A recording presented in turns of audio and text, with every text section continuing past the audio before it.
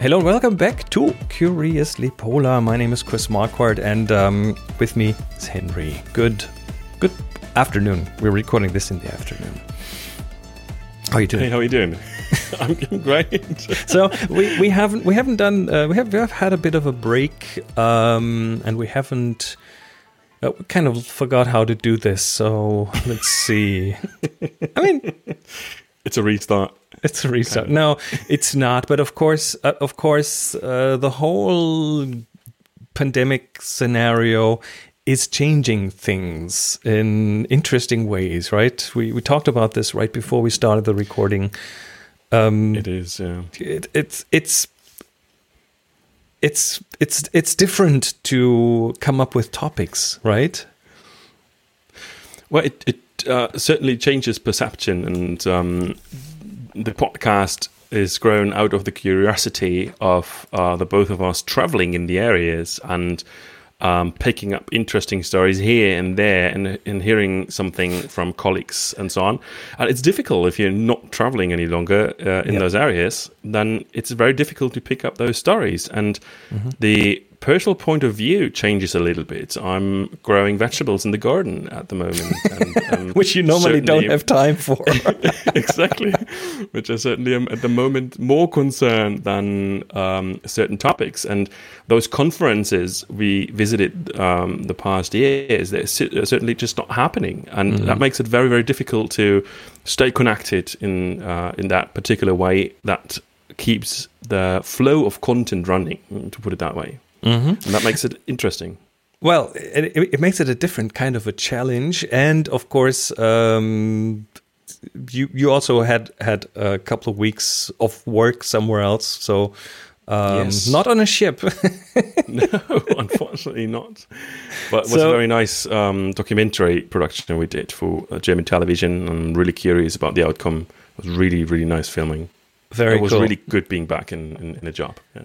Yeah. So, and for me, I mean, that's the same for me. The travel is a significant part of what I've done in the past, and teaching photography, and doing the things that you and I did up in the north. That is not happening right now. So it really changes the dynamic. It has also changed the dynamic in the way that I have now much more time to invest here in future-proofing myself. With things like this video production, for example, I do an almost daily video production right now, which would have been completely unheard of just half a year ago because I would have been doing different things. That's true. Yeah, I mean, it's just necessary right now. Yeah. I'm saying this because the frequency of Curiously Polar might suffer a little bit. Right. So we hope you understand. We hope you are, you're on board with this, so to speak. But we have not to intended. Put things right. The title of the episode has nothing to do with the podcast itself. Oh yeah, the title is "It's Gone," and it also has nothing to do with the South Park meme. And it's gone. No. In case you know that one. But just as a reminder, we do have a website, curiouslypolar.com. We are on the social media at curiouslypolar.com, and you can support us if you want to at curiouslypolar.com. On the website, there's a link. There's information about that, which keeps this thing going. But again, dropping the frequency a bit is just a given right now. So yeah, but still, we have a topic today, and it's, of course, a wonderfully entertaining one. We're talking about interesting things happening in the Arctic to the ice. It's a very recent topic, and unfortunately, it's not as entertaining as I would like it to be. Yeah. It's just a new announcement of NASA of the lowest or second lowest sea ice extent of the Arctic since the beginning of satellite recordings in the late 70s. And we're going to talk about this today. So sea ice up in the Arctic is ice that forms when it gets cold, which, by the way, when this whole Arctic complex of topics was new to me. I couldn't even understand how sea ice can form, because there's all salt water up there. And when I grew up, you put salt on ice to melt it. So I think we have talked about this in Iceland. I think we have talked about sea ice formation in a previous episode. So I think it was episode 44.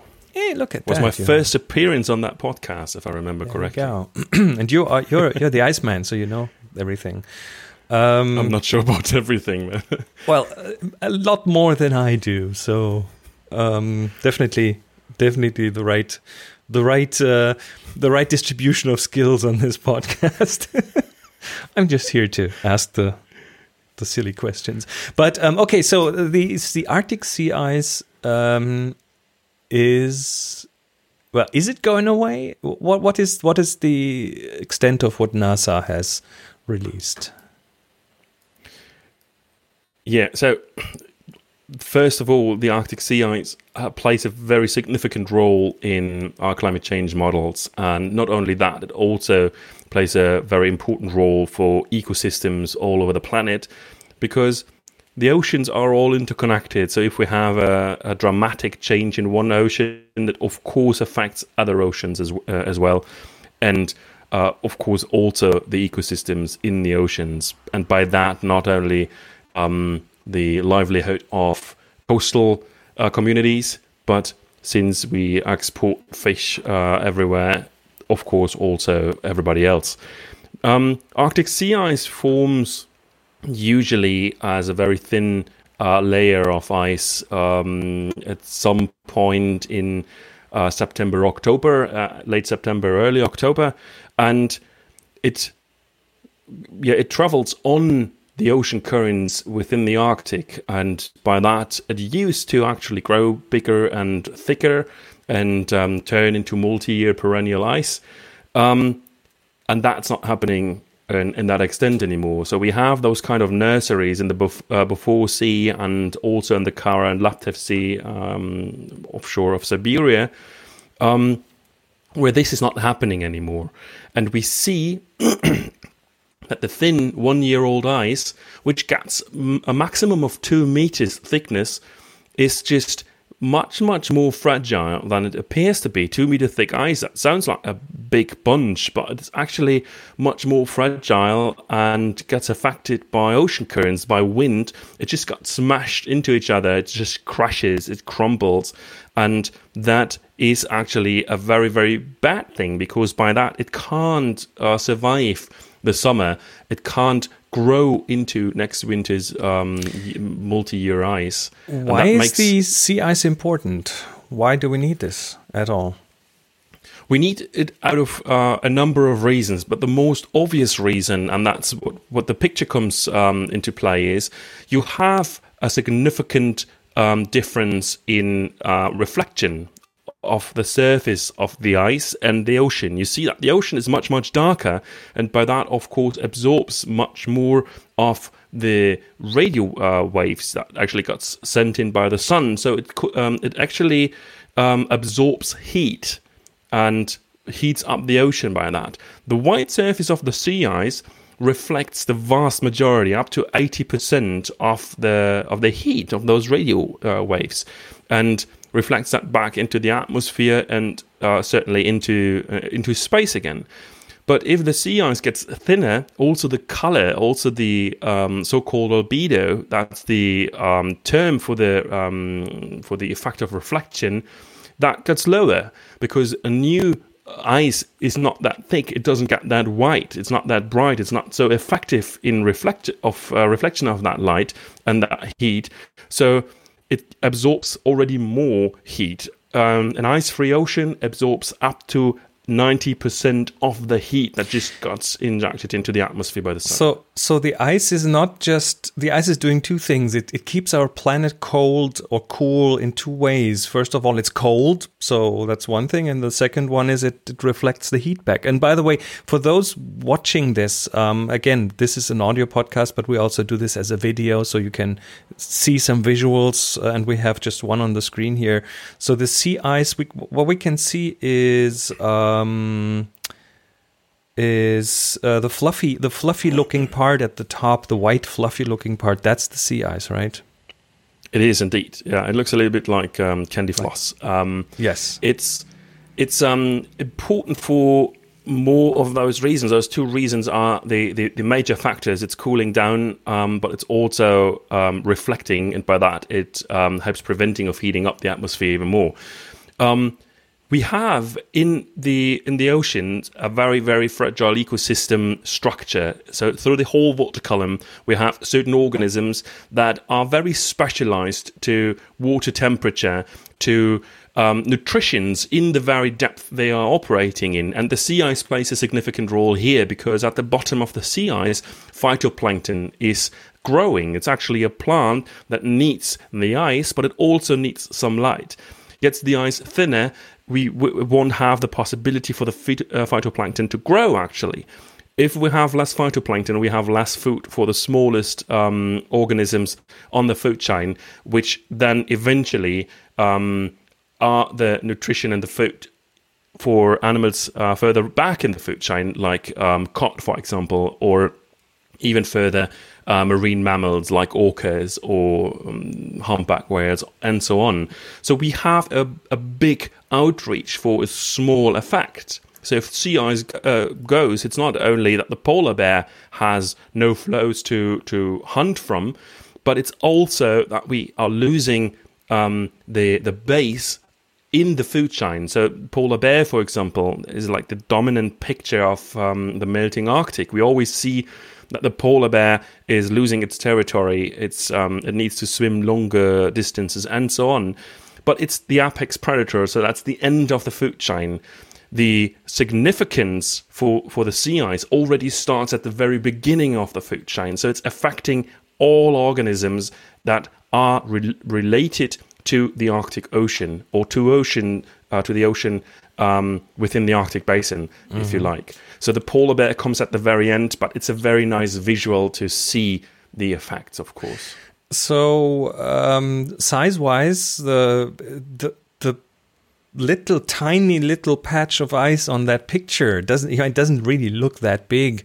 So there might be people who ask why is that? I mean, there's almost no ice, but we are talking about millions of square kilometers here, right? It's a pretty big extent there, actually.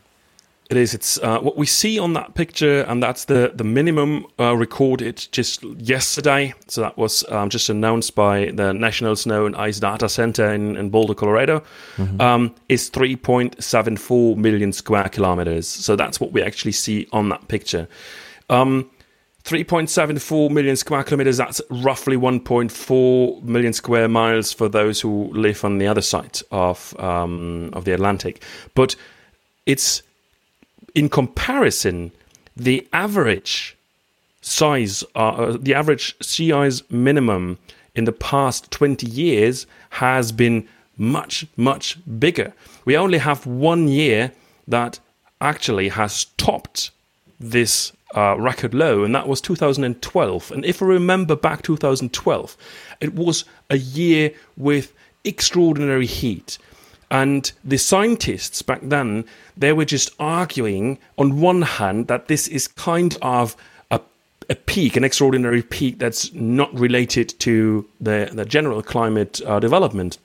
Others argued this is the beginning, the visual beginning of climate change.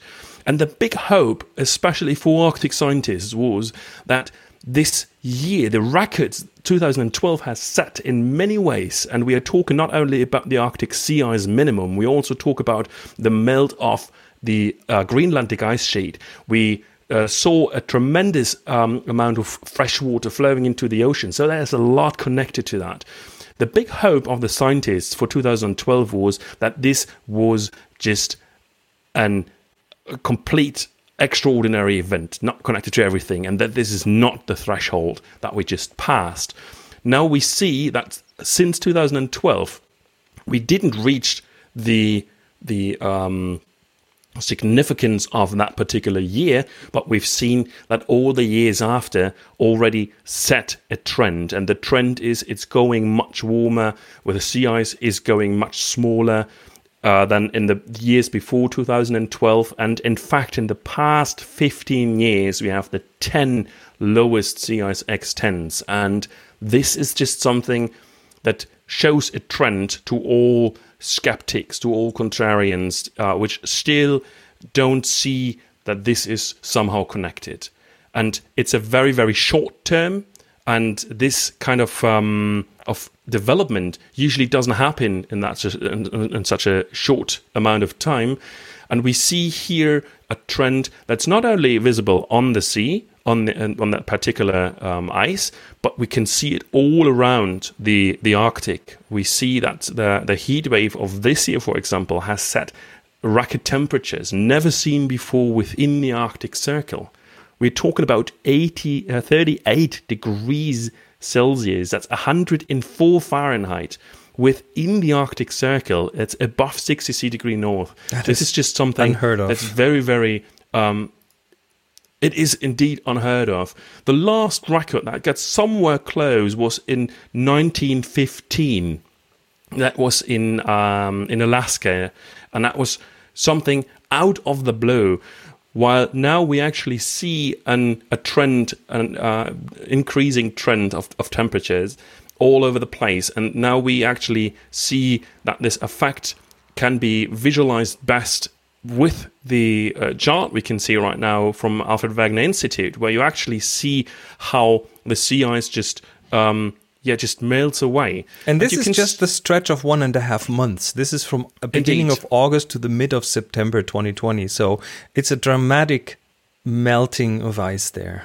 And you can see the different scale of colors. So you have the bright white, that's the thick multi-year ice. But you have on the outskirts, that what's melting away within this 1.5 2 months is mainly blue or light blue. And this is the 1 year ice. That's a very, very young ice.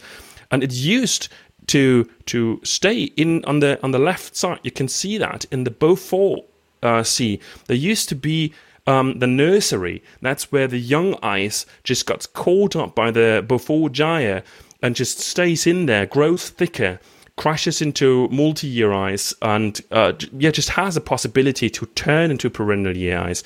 Similar effects we had in the Kara and in the Laptev Sea, and this is not happening anymore.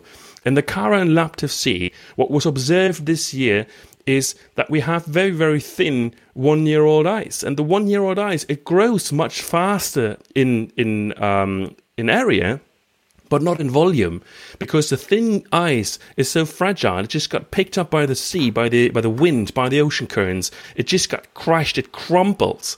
And that leads to the effect that we actually have a polar icebreaker, a research icebreaker that planned to go to the North Pole and just had a very, very short amount of time that they needed to go through the ice, and just figured that they traveled mainly through an open sea with very little ice amount in the area.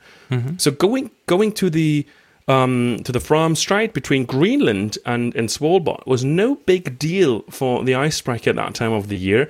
And mainly they traveled with 5 to 7 knots, which is insane speed for an area which should be covered by thick multi-year sea ice. So before we recorded, we also talked about the current expedition going to the North Pole. Can you give us a status update on that? What's going on there? Yeah, I was talking about the Mosaic expedition. That's a 1 year expedition into the Arctic sea ice to get a better understanding. We've had interviews and information about this on previous episodes. Exactly. So they put their ship into the ice and then let it drift towards the North Pole. And where are they now? Well, they actually drifted not exactly to the North Pole. They drifted towards the Fram Strait and just got released there. Mm-hmm. And then they changed for the last leg. They changed the researchers, the scientists again. And then they sat back to the North Pole, to head to the North Pole, because what they figured, what already Fridtjof Nansen figured, is that the transpolar drift is not really calculable in a way that you can really access the North Pole on that drift. So they actually planned to go there and to break the ice and go straight to the North Pole to actually understand how the sea ice at the North Pole develops. And at the very top of the world, I just figured that the sea ice is very, very little. So the amount is just very little. And the thickness is just very, very questionable. It's a very thin layer of ice. So they basically went without much of an effort to the North Pole. And that was not expected, was it? That was unexpected for everyone. Okay. The captain actually just gave an interview and said that that's a dramatic change. He's never seen something like that before. The expedition leader said the way the sea presented it, themselves to the researchers was just mainly an open sea. We are speaking about an open Arctic Ocean here, going to the North Pole without much of an effort.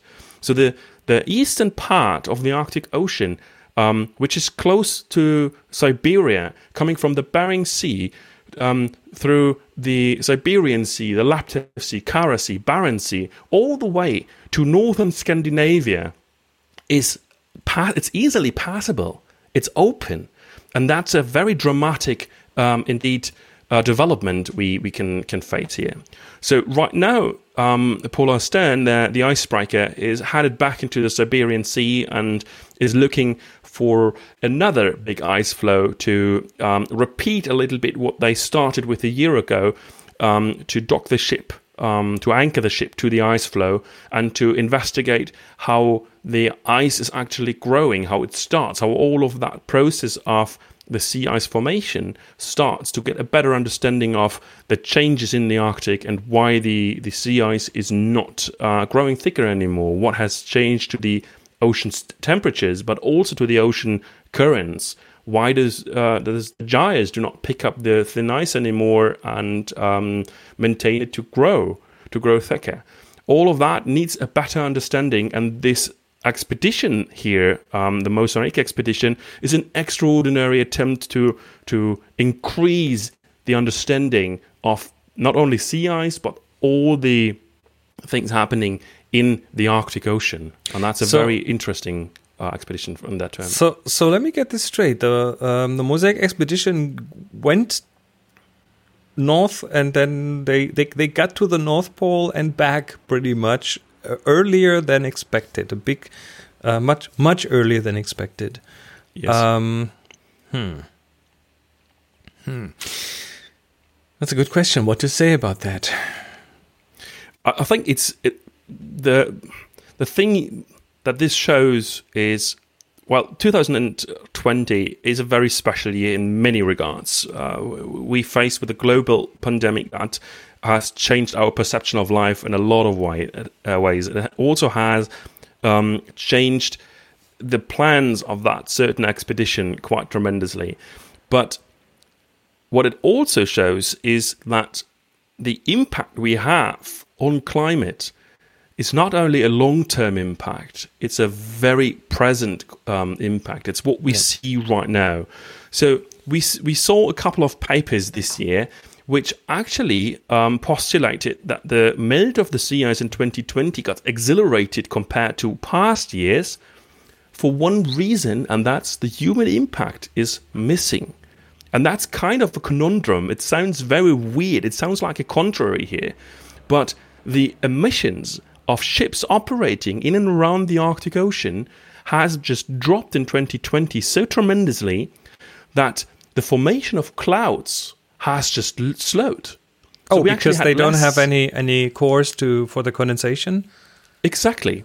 So we had less clouds, less cloud coverage above the Arctic Ocean. That means that more sun intrudes the Arctic Ocean, and by that the sea ice. But the sea ice melted quicker and faster than all the other years beforehand because of that. That does not mean that there is no climate change and that we actually are protecting the Arctic Ocean by more emissions, but it shows that we have a very certain impact on everyday life with what we do in the Arctic. So we can see those patterns very, very clearly.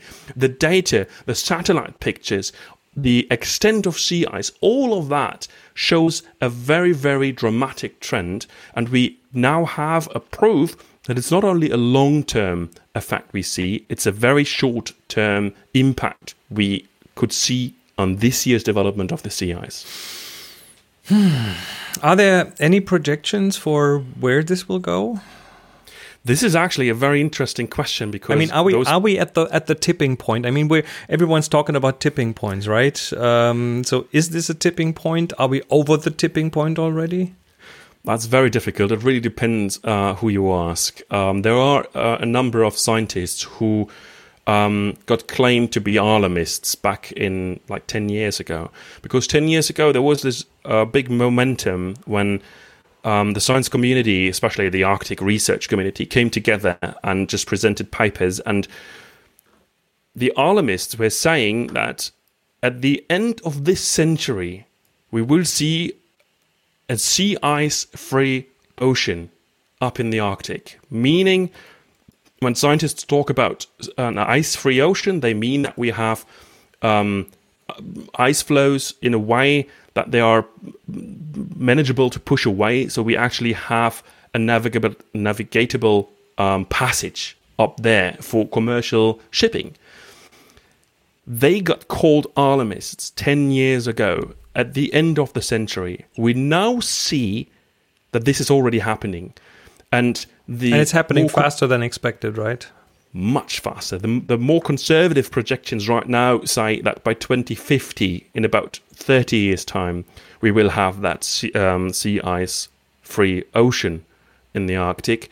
The more dramatic projections claim that this happens in 2030, which is 10 years from now.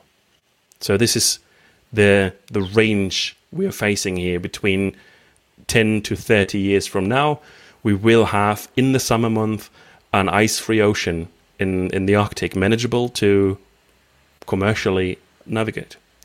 So, with that in mind, the term global warming sounds a little bit too cozy, a little bit too harmless, because warming implies oh, it's nice and warm, right? I can grow tomatoes. But this is global heating.